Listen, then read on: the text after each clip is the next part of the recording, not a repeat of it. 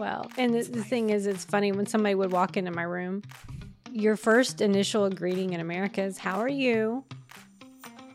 I'm like, I almost just kicked a nurse in the crotch. I'm doing real good. Like, I'm feeling like this is one of my better days. Can you find there's a place there's not a tube coming out of? Let's talk about that. All right. Welcome back to another episode of My Mom Has a Secret podcast. This is episode 6. Yes. We weren't sure if it was 6 or 7. So if that's wrong, apologies, but I think it's 6. Yeah, because we cranked out like 4 episodes? Yeah. In like a week. Yeah. We knocked it out of the park, which was good because we've stayed right on schedule. Yeah. We have. Nobody knows. This isn't just leisurely, like whatever. It's like, no, we're like 3 days in a row or something. I don't know what it was. It was crazy. It was crazy. It was fun. Yeah. But it's more fun when you have time in between. When you can like kind of it gets old like every single day. Like I couldn't be a news anchor. No, with these lights, it's like, wake up. I need some sunglasses. Yeah, I know. It's like we tan at the same time. We do. We're getting a little, glowy, luminous finish while we talk. Yeah. It's worth it. Yeah, I agree. So you're supposed to have gained some knowledge since our last podcast on a couple of items. Yeah, Lorena Bobbitt and Chicago, which Lorena Bobbitt could have been part of Chicago because she goes right in there along with all the other women. Yeah. She didn't kill him, but she probably wanted to. True. I definitely think that was her end goal. I mean, do you not think so? I guess it's not. No, I don't think. She just wanted. Yeah. So what I learned from her is, do you know why she did it? He was cheating on her. No. No? No. So that's not what I have come across. Okay. So she's from Venezuela. Right. She was an immigrant. They started dating and then they rushed into the marriage because her green card was about to expire. So his side of the story is completely different than hers, but they used to fight a lot. And he says that they would fight over the remote and small things like that. She says that he was raping her. Oh, gosh. Yeah. And so did you know she was pregnant? She got pregnant? No. So he did not want that and he was not ready. So she went and had an abortion. Okay. And people say that also contributed to wiener whacking. Right. To said wiener whackage. Yes. Was because she didn't actually want to go through with it, but she felt like she had to. What I came across was she was jealous if another woman talked to him, even on like a day-to-day basis. Yeah. But cheating was never brought up on what I have run across. And maybe mine was just an assumption of cheating. I mean, it would make sense. Yeah. Because I'm like, well, if it's the opposite, I don't understand. Yeah. Why not just leave him?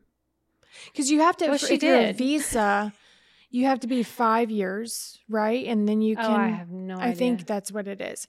So I'm like, I wonder if her 5 years, and I mean, did they stay together at all afterward? No, they're definitely, no. I know they're not currently, but I mean. After that, no. So I know that for sure. She could have just left him. She did. She left him and took a little piece of him with her. And threw it out the window. Into a field. Do you know how lucky he is that they found that and then could reattach it? I just want to know one thing I didn't have time to figure out is if it works fully. It supposedly works for the most part. I just want to know, the surgeon that reattached it got up that morning drinking coffee. He's like, I reattached stuff. And they're like, all right. He didn't know what kind of call he was going to get that day. Because I bet that's not something that he's done a lot of. I would assume. I wonder what the stats are on that. Like, how often does a doctor have to reattach a penis? Right. Like, if it's like, is it on, like, does he need a billboard? Like, do you have... Do you need help? Ex-wife a wiener whacker? Right. Or your current soon-to-be ex-wife Yeah. Well, that's what they said too. He went out and was partying and he came out home super drunk. His story is that he went to sleep and she tried to be with him. He wasn't interested. Hers is the opposite. Okay. And so she got him off of her, went to the kitchen to get a glass of water, and then just decided to grab the knife as well. And wow. And she did it too. Like, I don't know how much of it did she take off? I don't know. I just don't know how you could actually go through with that. Like, you know, like sometimes people have thoughts, but like to actually go through with it and then like you didn't just cut, like you chopped it off. You severed it.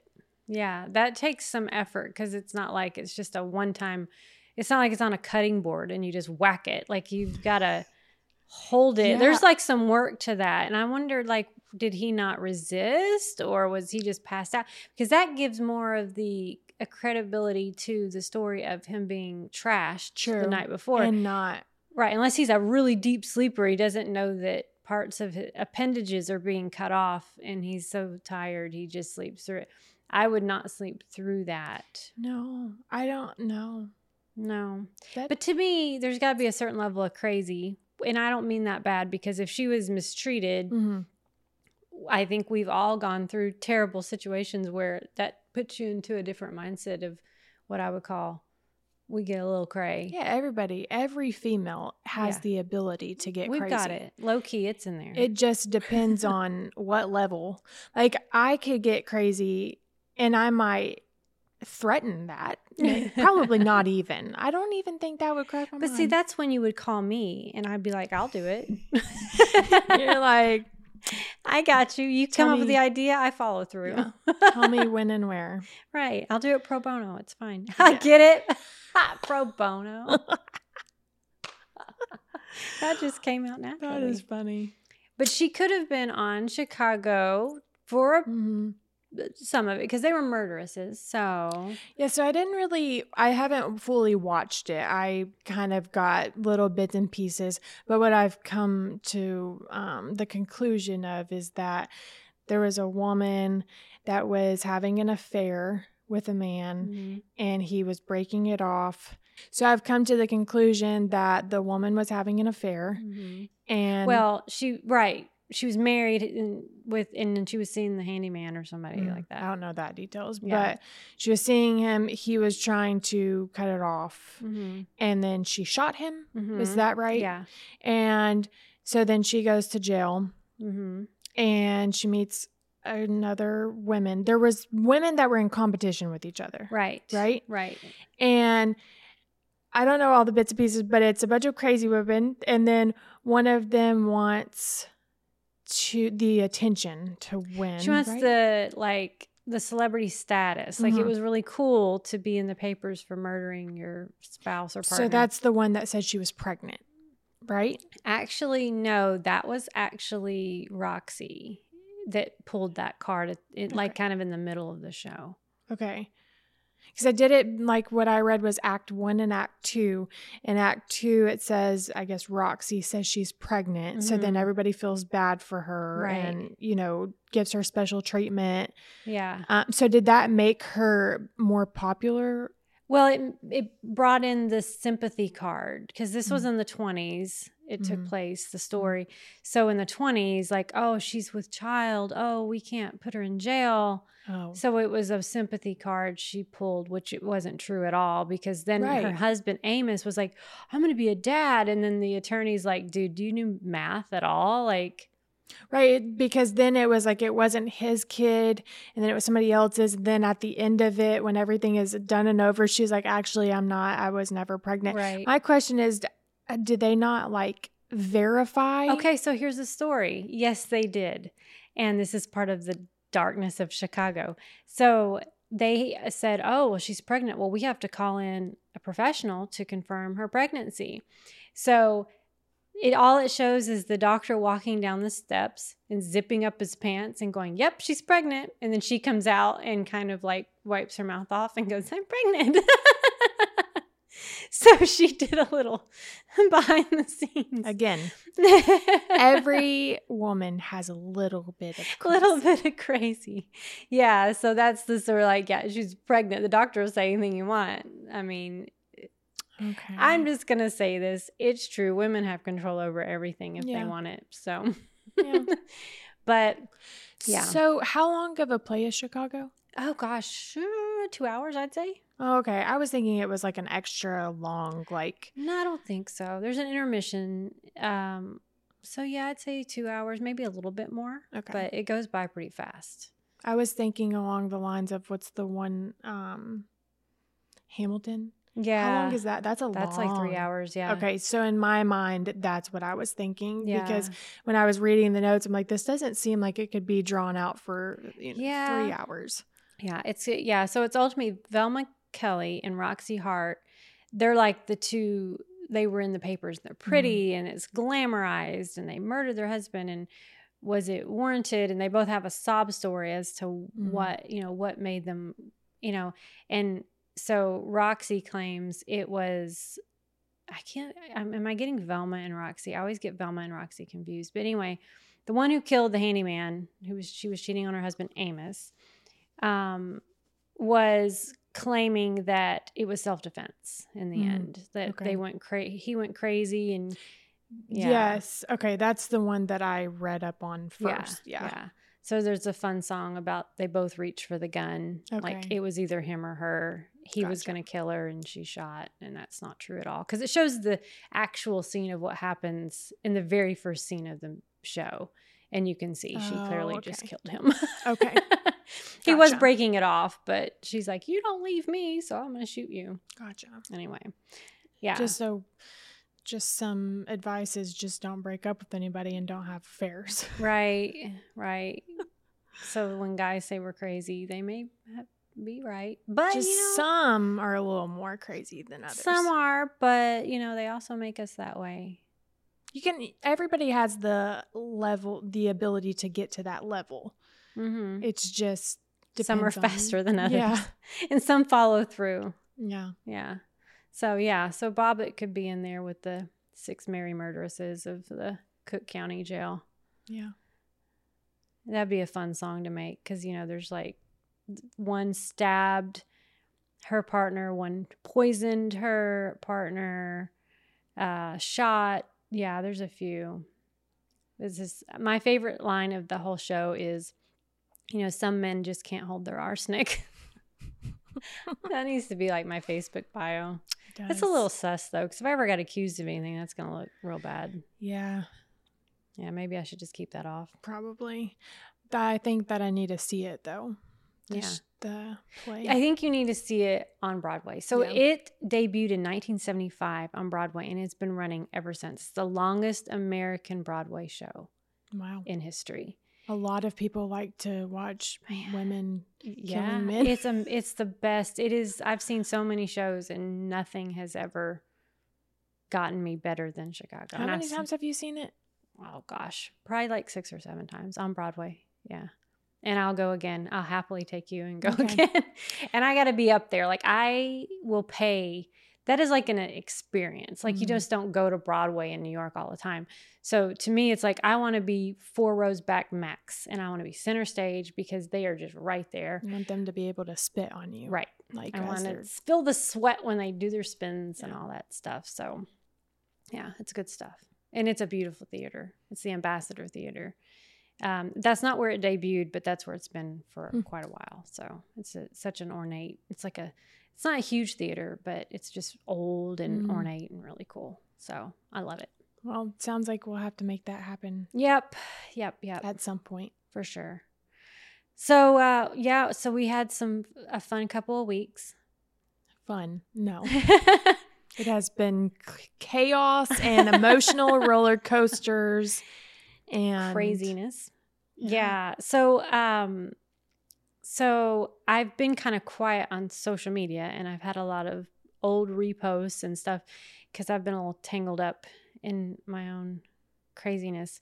So I'm going to kind of nutshell the story, but on like early February 6th or so, I flew to Orlando.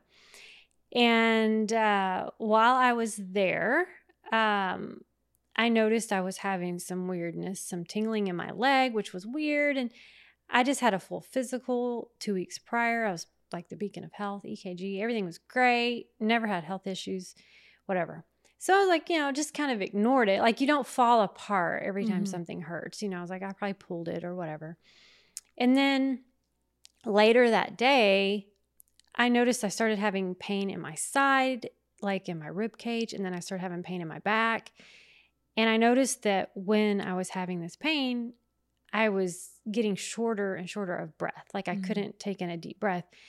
And I was like, this is just so weird. And I wasn't really connecting the dots because I wasn't really considering my leg at the time. Again, I'm carrying on with life. I'm not just focusing on this stuff, but it got worse and worse and worse. And then the pain moved around to the front. And at that point, I could breathe in about 1 second of air.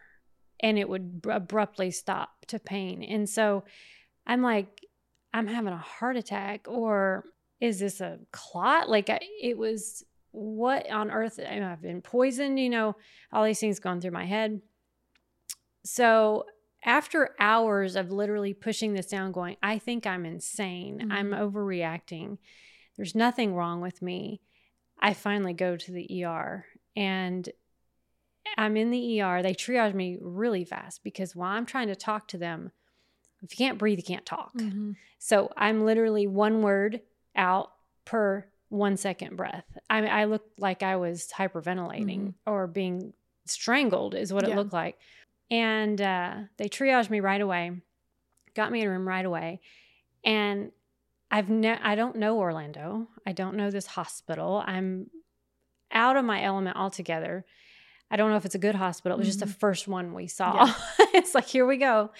And I can see all this chaos outside of my room. They put me into a CAT scan right away and then just kind of left me. And I don't know what's going on. All I know is I'm in 10 out of 10 pain, 100 out of 10 pain. The breathing's getting worse. I'm also panicked.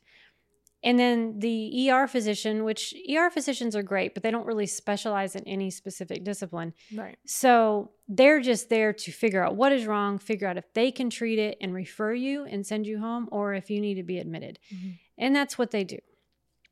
He came in because I'm finally like, somebody tell me something. Because people are coming in, they're sticking, IVs in there, and I'm not getting any info. And he comes in and he just goes, you have a pulmonary embolism. And I'm like, those are the words you never think you're going to hear, because I know that's not good. Right. And then he sits there for a second. He says, a big one. And I literally felt like the blood drain out of my head, which made me want to breathe more, made me want to cry. And what the actual hell are you talking about? And so then I'm like, breathing harder. And he leaves because he doesn't know what to tell me at this point. So, of course, Dave is with me. He goes out in the hallway and he sees all the chaos. Like if you could reenact this on a Broadway show, like you picture like people running into each other, papers flying up, because this is an urgent situation and they're not sure what to do. Like they can't move fast enough. But all the while trying not to freak me out. Right. So Dave doesn't tell me any of that till way after all this is over. But they say, we're going to hook you up to heparin, which is a blood thinner. And I'm on the phone on Dr. Google reading everything, the worst thing ever. And they're like, sometimes they have to crack your chest open and get to it that way. I'm like, oh my God, what the hell? I just walked around an Airbnb. Anyway, I get admitted to ICU. Didn't think I was going there. Straight into ICU.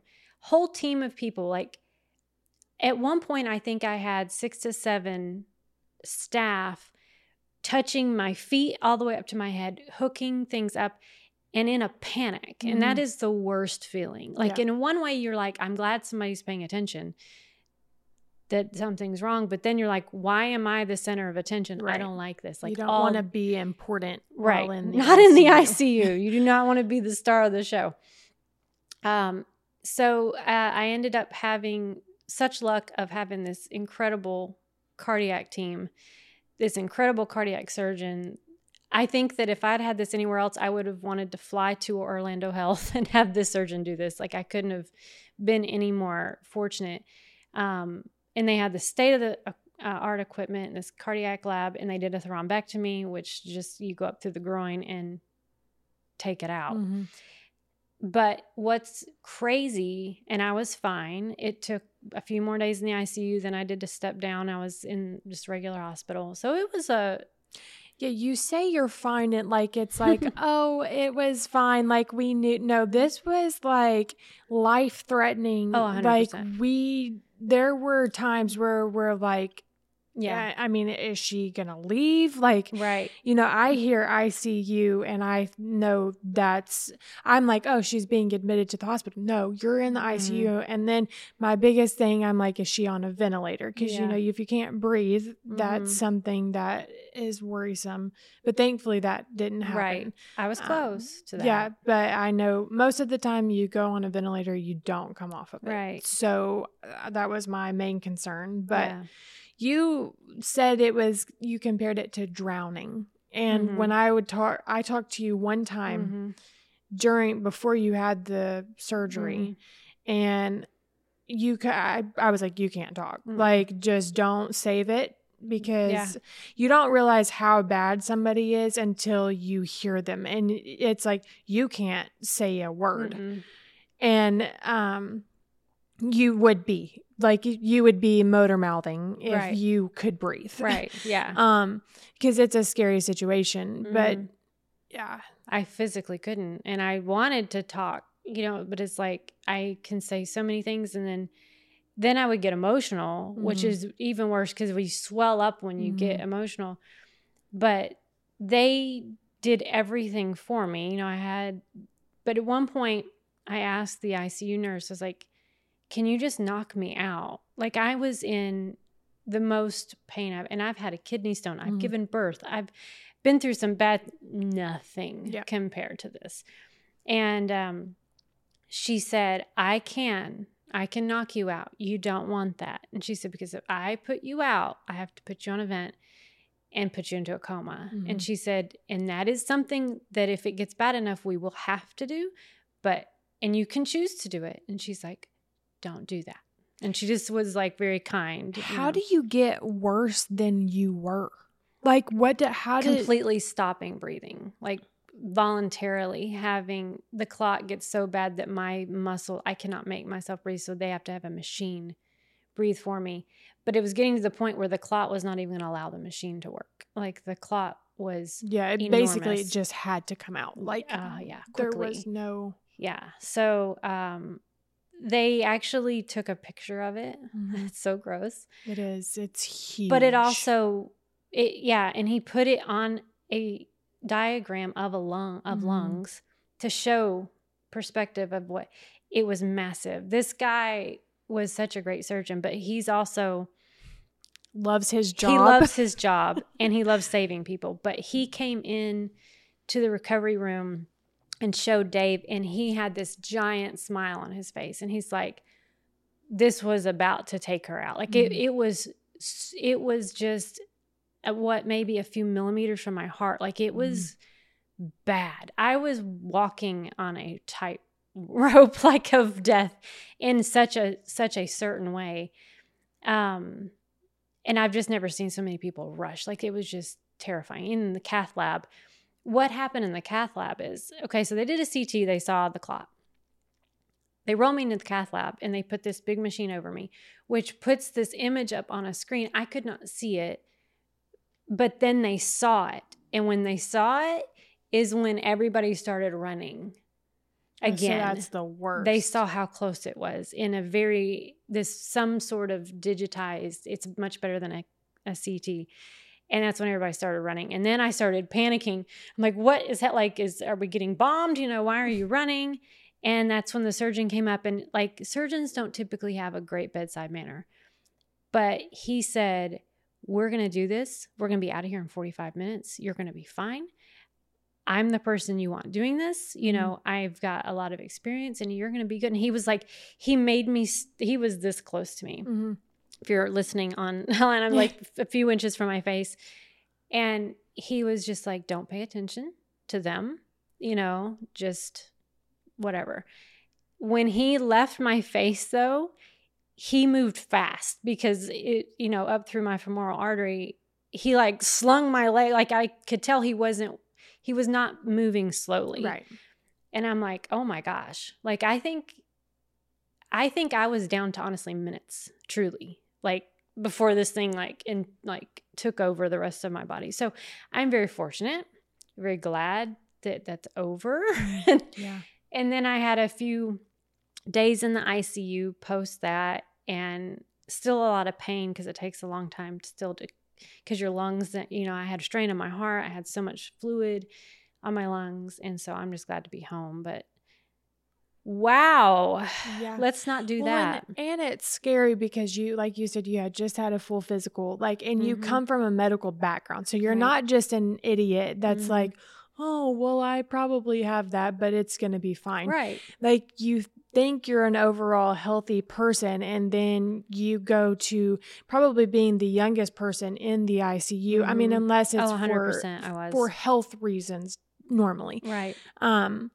And it is because that's what, and then being back in another state, you know, you had friends and everybody is like, we don't know what's going on. And then, you know, being the person in the hospital with you, so Dave, like you don't have information to give, and then he's not medical. So he comes out and you're like trying to piece it together, and you're like, okay. And then you also have to take a step back and go, are you trying to, you know, kind of minimize it a little bit so everybody's not fully freaking out? Yeah. You know, because you have to do that. There's nothing I could do that far away. Right. But then like getting the after story of it is, it's like, wow, like it wasn't portrayed how bad or how serious it was. But it was, there were times I would just sit in silence. Like my social stuff fell off. I mean, everything fell off. Yeah.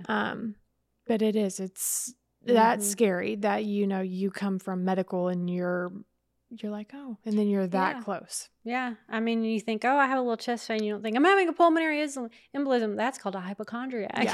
Where I come from. Like at my age, full physical, not an unhealthy, and I have no predisposition for clotting or anything. And there's no stroke in our family, whatever.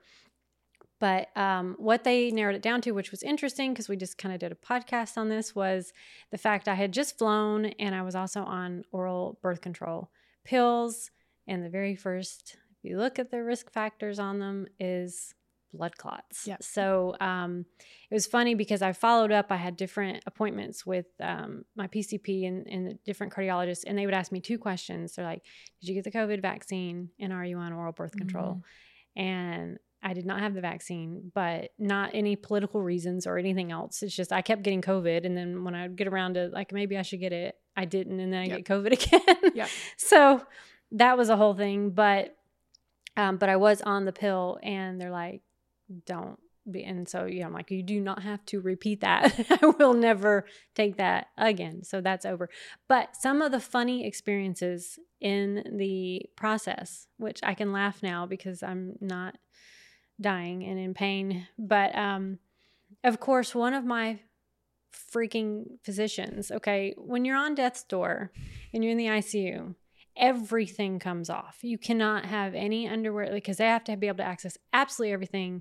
So undergarments, bra, everything you have to wear. Their stupid gown with snaps everywhere, and there's everything everywhere. Tubes everywhere. And you can't shower. You cannot shower. You don't. So it's smelling good in there. Yeah. You don't travel far to go to the bathroom. I'll just leave that right there. And then you can't shower.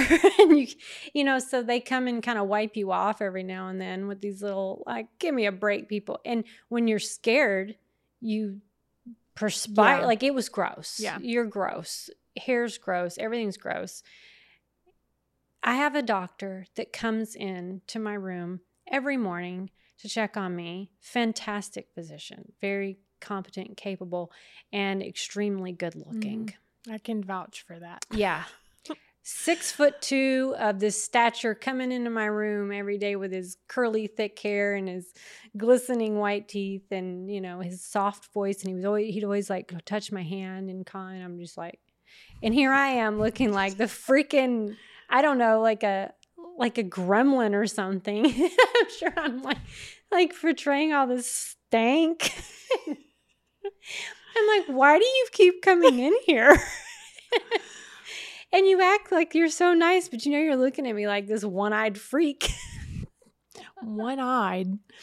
I don't know. At least you did have 2 eyes. I know. I did have 2 eyes, but I just felt like some kind of, I don't know. But it was just so like all the doctors, you know, really? And, you know, and he's just like, I'm sorry. I would have been here a little bit earlier, but I got tied up at the gym. Of course you did. It's 4 a.m. because everybody works out. He's probably like eating protein powder on the way in the door. He definitely was. And then the thing is that the nurses all obviously loved him, but it wasn't because he was so hot. It was also because he'd bring them Starbucks when he would come in the morning. He'd bring all the nurses coffee. So he's just like a unicorn. He's just like super innately kind and then just real easy to look at. I mean, you don't get the 2 of those. No. Normally, if you're pretty, you're an ass. Right. Or if you're a really good surgeon, you're just a little better than everybody. And you're like, you're lucky I'm here. Hot-headed. And, yeah. And no, just kind and very attentive. Like if I sat and talked to him for 30 minutes about my IV was hurting me, he would sit and listen. Yeah. He wouldn't just discount it. Which is very hard to find in medical. Yeah. Like doctors don't care. Right. Most part. Right. Not on little things. Like they may be great at what they do, but they're not interested in your IV. Right. You know, they do their job, it's over, and you're alive. Right. But I had the greatest staff ever. But yeah, so of course I had him with like drool crusted on my face and everything. That was nice. Then my night shift nurses. Okay. 2 male nurses. Mm-hmm. They're young guys. They're like 30, late 20s, maybe, whatever. It's not even about good looking or not. It's just there's a difference between a female nurse and a male nurse. And the male nurse, I had my main nurse and then I had like his assistant. Mm-hmm. Both dudes. Like at least give him a girl. Female. Because it's like if I have any issue at night, I'm like, oh. And there's like, they're just not the same. No, it's not. They're not the same. In the morning, I had my nurses, and I'm like, Ramona's got this. Like, I can tell her anything, and it's like, you get me, girl. Yeah. It's not the same. So that was a little strange, but again, they did a great job. That's weird too, because normally you have to have, if you have a male, you have to have a female. Not there. That's weird. No, they're probably like, we're not worried about anything going probably weird I there. guess they're not. Yeah That's true. So I had 3 IVs. That was great. Those are the worst part too, because they had to have one to pull blood from that had not been tainted by medication. One was just for heparin and one was for my pain medicine. So they keep coming, we're going to give you an IV. I'm like, you're running out of limbs. Like, am I going to have it in my neck, my face, my foot? All right, hospital food. So gross. So one of my meals was, I was on a regular diet. One of my meals they brought me for breakfast was a giant cinnamon roll with bacon around it. We don't want to encourage healthy eating. We want to see you again. I mean, if that's their level of being healthy, then we're all killing it out here. I never got to pick my food, which was fine because I honestly didn't eat anything anyway. But it was like I opened the thing up. I'm like, wow, you guys want us back in here as soon as possible. That was because isn't it normally everybody gets the same thing, right? No. Oh. Usually there is a menu, but I think they knew I was not interested in eating. Oh, okay. So they're just like, give her the worst thing. It could be her last meal. I don't know. Something she'll enjoy. Yeah. While it clogs artery. Isn't that what bacon does? Oh, yeah. Okay. It's just fat, grease, salt, and lard. I'm like, that's perfect for a patient that just had a blood clot. A thrombectomy. Yeah, no problems there. That's perfectly fine. One thing that was interesting is while I had been triaged out where they had kind of said, okay, there's something wrong with this girl, I had a nurse walk up and like block the nurse who was taking me to another room and like, I need you to babysit room 9 for me because so I can take my break. Like not even acknowledging me as a patient, literally like going, wow. Like I'm doing that, which she probably just thought I was making that up. Probably. Yeah. Because that's what a lot of ER is. Right. It's a lot of drug seekers and whatever. And I'm like, I just want to breathe. I don't want drugs. And you know me. I can be a little hot-headed. Sarcastic. I can be a little hot-headed, but she continued, like she blocked him from moving me. And I needed heparin. Like I was literally drowning. And she's like, yeah, I need you to, and he's like, what? And he's like, okay, I need to get this patient into the room. And she's like, but I mean, do you have room 9? I'm going to tell you, if she had not moved, because she physically blocked us, if she had not moved her body, I'm going to tell you, I didn't have a whole lot of energy, but my foot was about to nail her crotch as hard as I could with my little pink Converse on. I was about to totally just nut jab her in her stomach. Like you have I was about to karate her because I didn't have a whole lot up top. Would have taken like I couldn't have swung, but I could have just, I mean, she had about 5 seconds and I was about to assault her. And that's a true story. That is a true story. And I would have. She moved just in time. Yeah, and you would have had every right to. I'm literally dying. Yeah. Like, I need oxygen. And I can't even, like, I would have normally said something. I couldn't even talk. Yeah. I'm like, I'm about to take what little bit of energy I have. And my story is going to be, you know what, Andi died. Killing. She had to leave to go to jail when she got out of having a blood clot removed. I was handcuffed to my bed in the ICU because I assaulted a nurse. I'm like, listen. I don't think even if you would have, it probably would have been. Well, she was so out of line. Yeah. 100%. When you have an actual emergency that, you know, what it's there for, what you're there for. Yeah. You don't. No. And you about Starbucks orders or babysitting. And like, how demeaning was that to talk about the patient in room 9? Like, I get it. It may have been a total waste of everybody's time, but who knows? Right. But you don't come out and demean a patient by saying babysit this adult in a room. I mean, there's just so many things wrong with that. But well, and coming from medical, we know how we talk, and like, you know, the people that are being dramatic and whatever. But even to use that term, like we know people are dramatic and can be, but they also may be being honest and you're, you know, talking like they don't matter. Right. I mean, you know, especially in front of another patient. That's very, I mean, you can say it low key, down low to your whatever, like, hey, you know, and that's fine. I would totally say something like that, but not in front of another person and a patient, you know.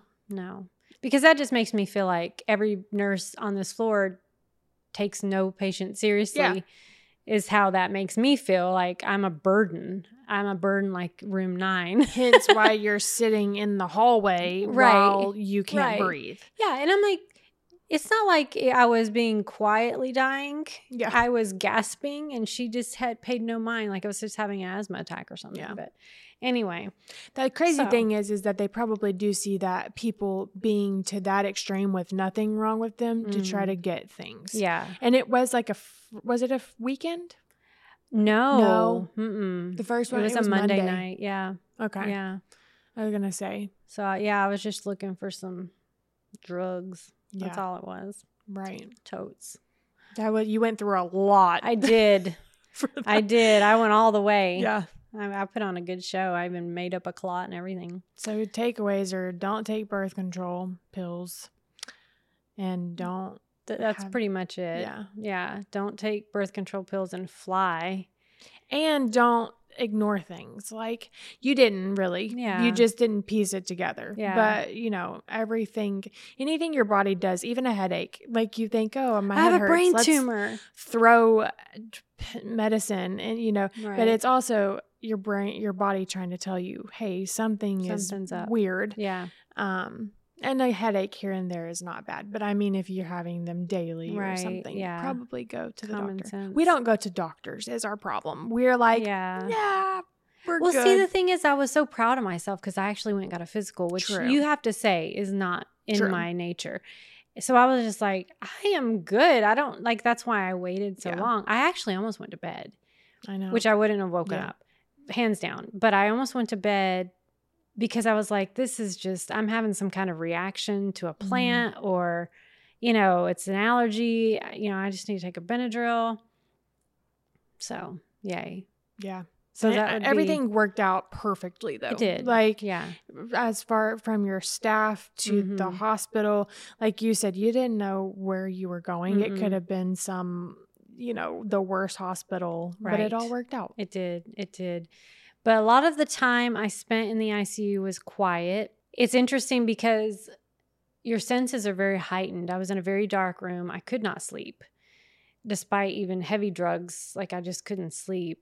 So I was just listening outside of the room, and it's just amazing what all these staff members are used to hearing. So I would hear an announcement, code blue, room 3, west wing, wing ICU, code blue. And if you're on a subway, you're in Kroger, everybody's like, panic, right?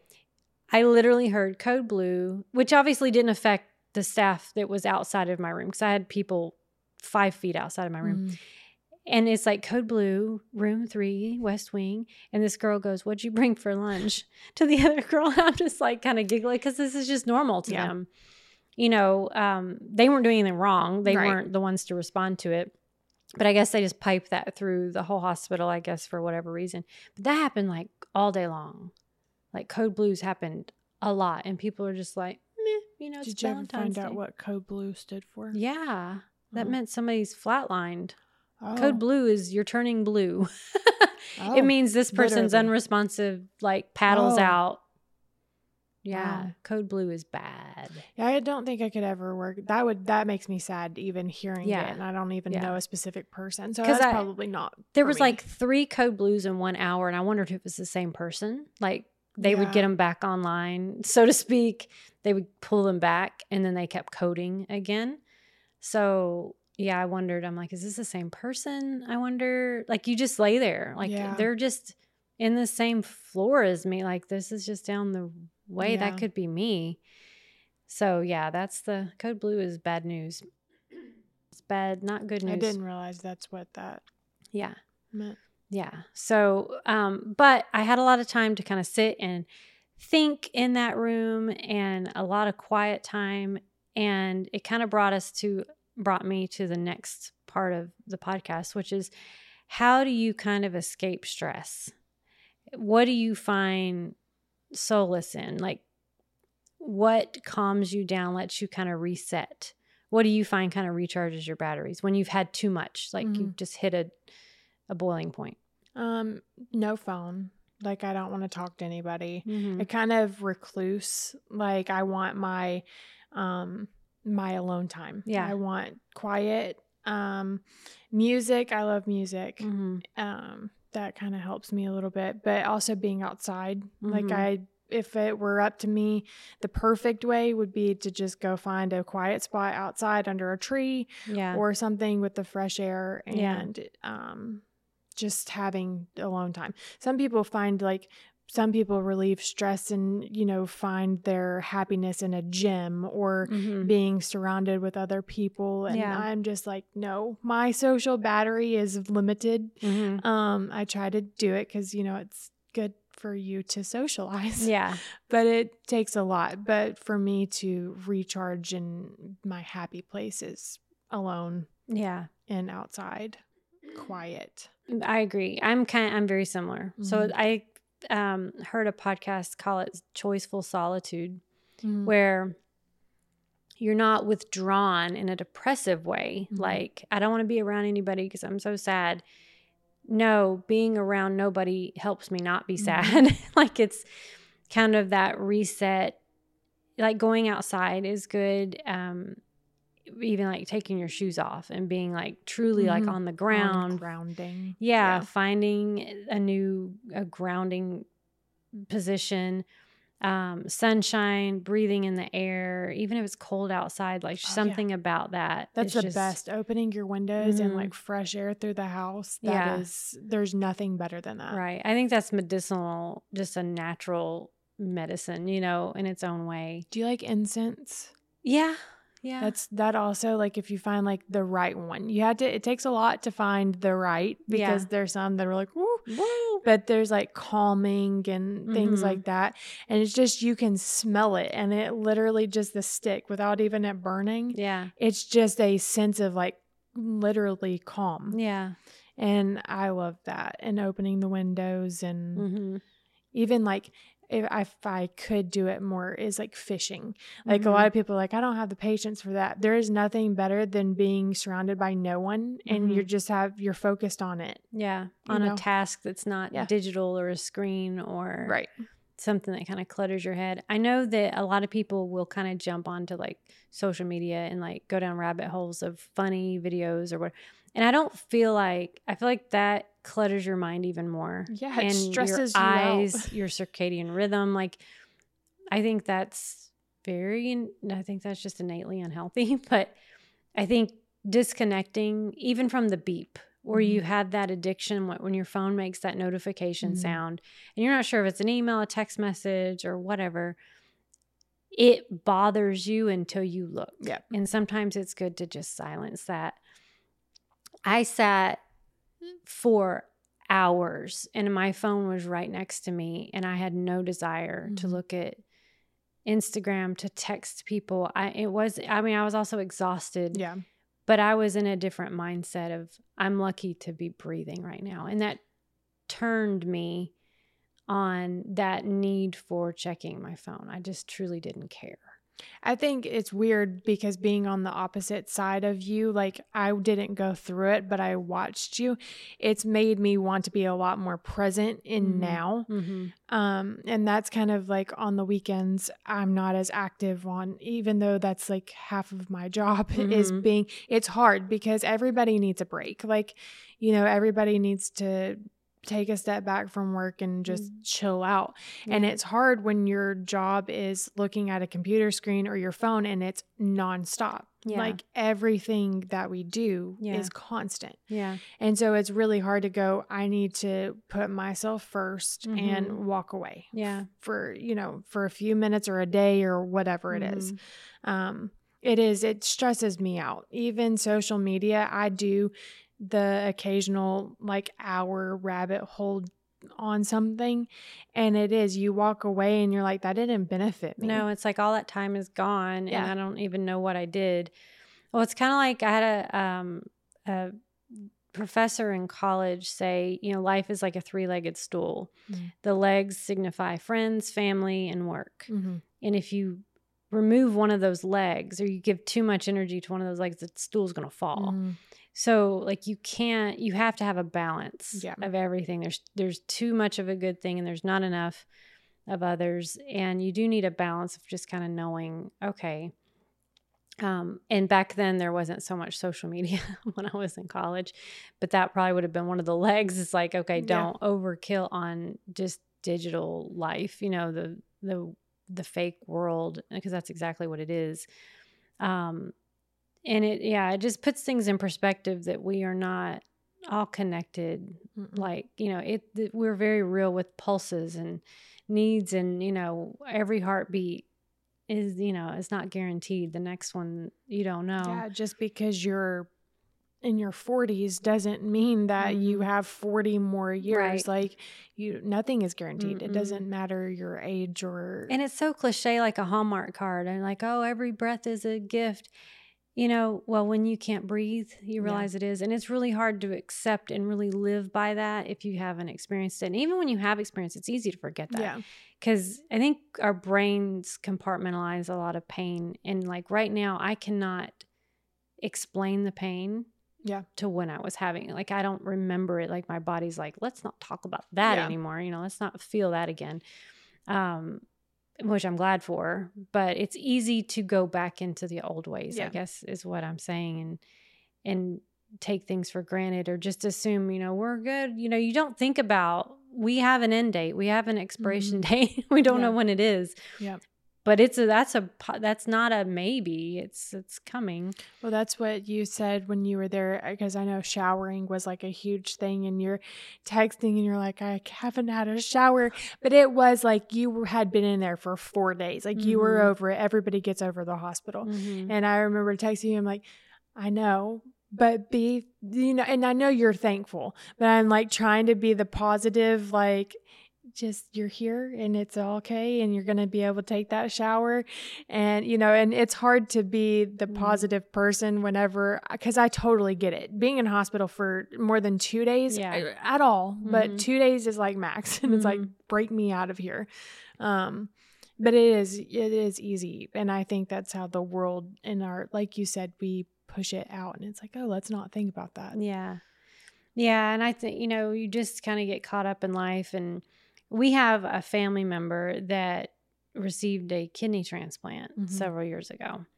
And we'd been waiting. I'd even been tested to give this family member my kidney. And like he was on dialysis, and it was terrible. I mean, kidney was really something he needed. And we got the call one night. We were out of town, remember? Yep. And we rushed back, to get him to the hospital. There was a kidney, and it hit me. There's two sides of the story. And I got so overly emotional because it's like somebody had to die. Yep.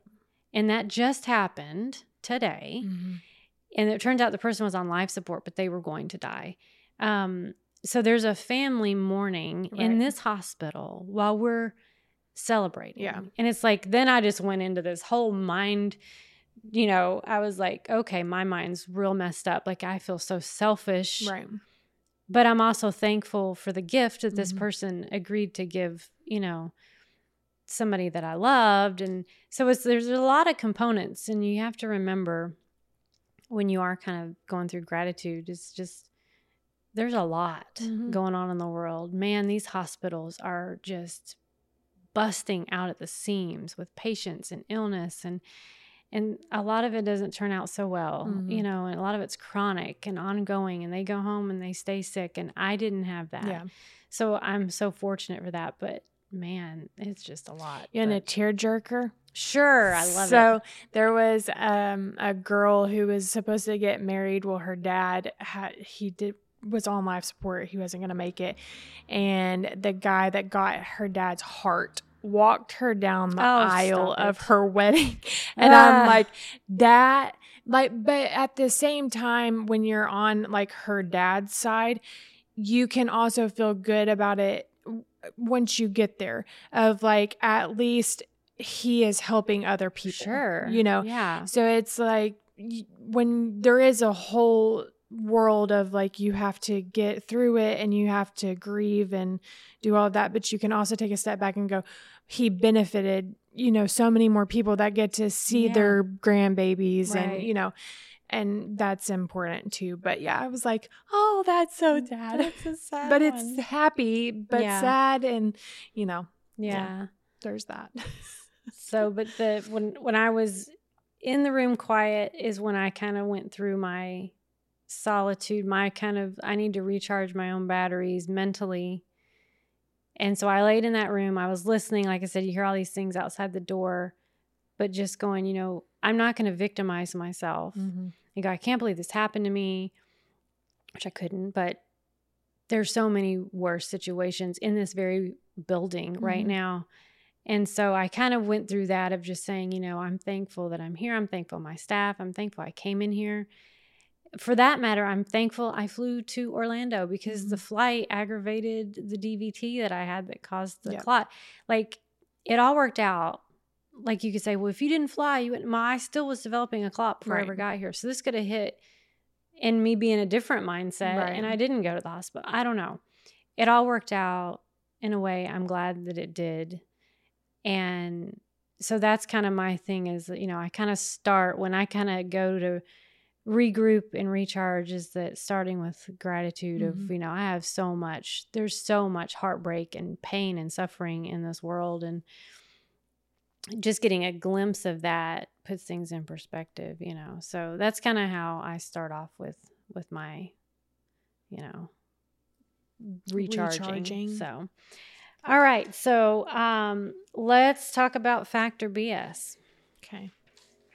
Can't wait to hear this one. All right. So we share an allergy, you and I, of cats. Yeah. Okay. Do you think cats can be allergic to you? I mean, it's such an absurd question that probably they can be. Like, obviously the answer is going to be yes, because why else would you ask? So they can be. They can be. So is it like where we both have the allergy, they would both be allergic to us? So it's rare because you don't bathe a cat. Very seldom. Like, Right. Have you ever tried to bathe a cat? Let's talk about that. We bathe every day. So we get rid of those skin cells that Unless you're in the ICU. Unless you're in the ICU. Sorry. I would have been a cat's worst nightmare in the ICU. But yeah, so we bathe every day. So we're shedding off those skin cells that causes the allergy. Well, cats don't really bathe. They lick themselves, whatever. I would never volunteer to wash a cat. No. I don't have a death wish, especially now. But so it's rare that they have it, but some are more sensitive to others. And yes, they can be just as allergic as we are. So if cats are ever allergic to someone, you know that the chances are that they don't shower. Like, you gross. I mean, that's even exactly your cat can't take you. Right. That's something. That's stanky. I was gonna say something. Okay. Meow.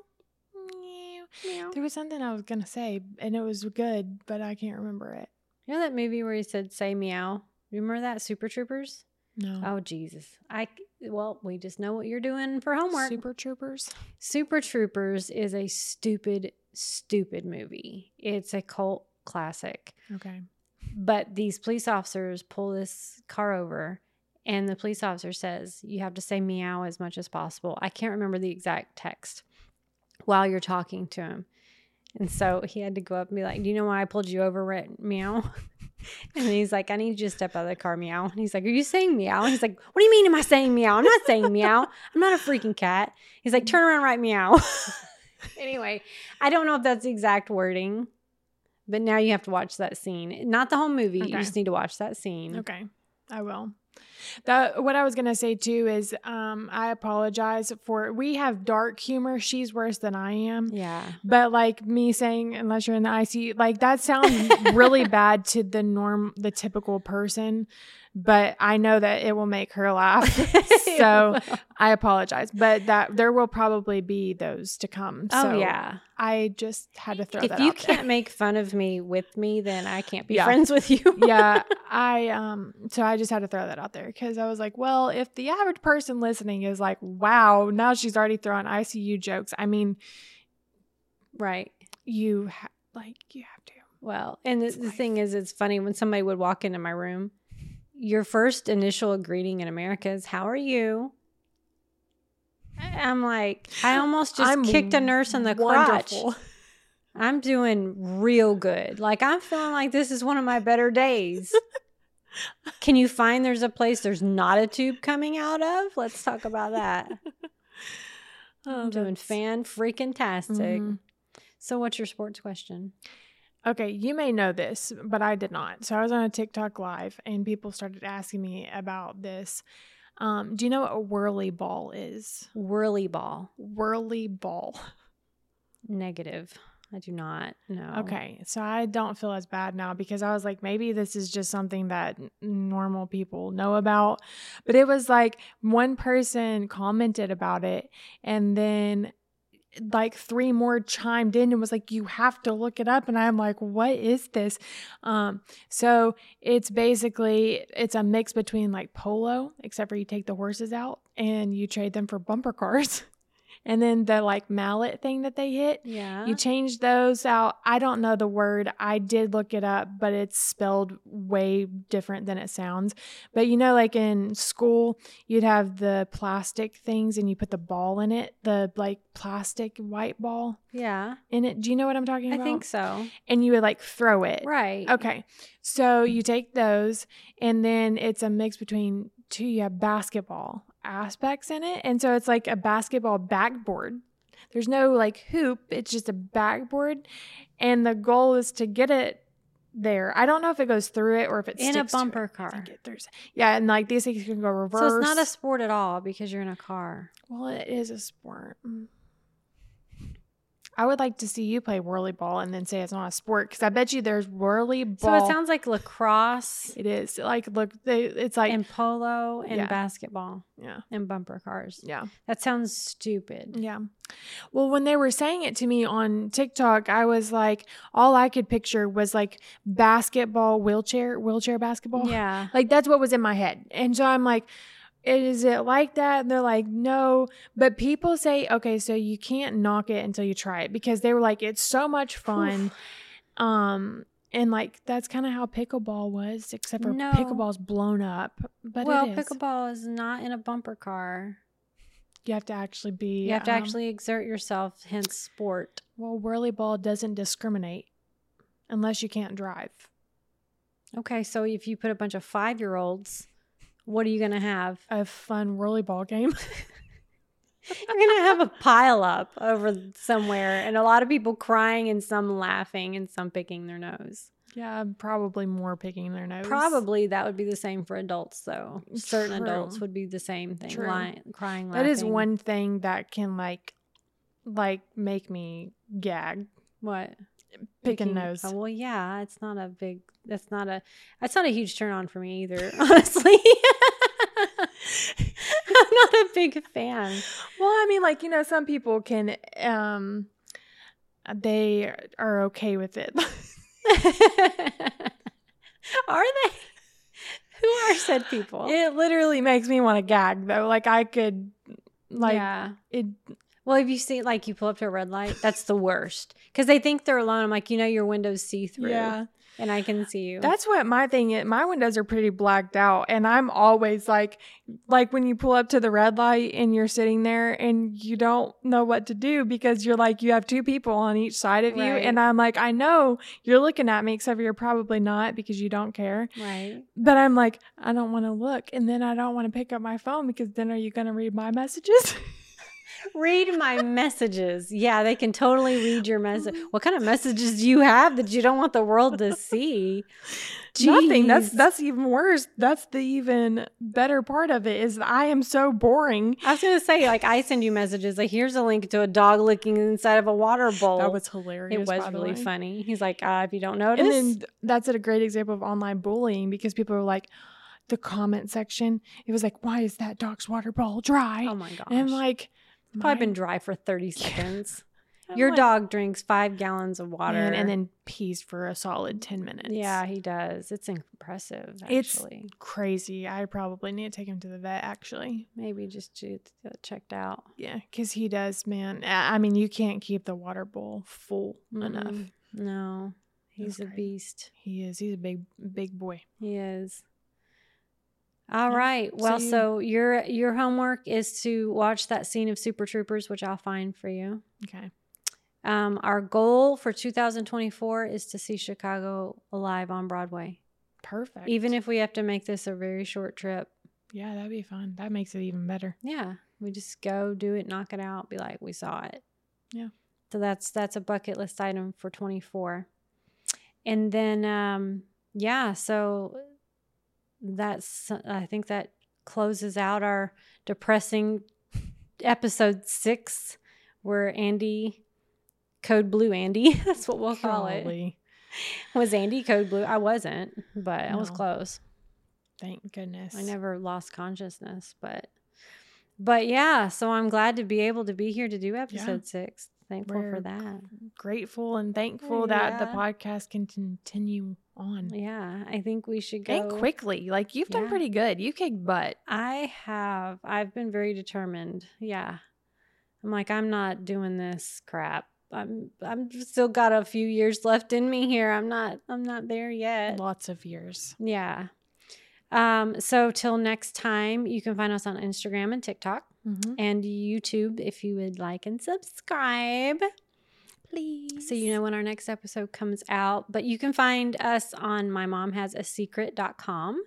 And that takes you to our YouTube and in both of our online, our websites online. That's the best way to find everything. Yep. So check us out and we'll see you next time. Yay. Bye.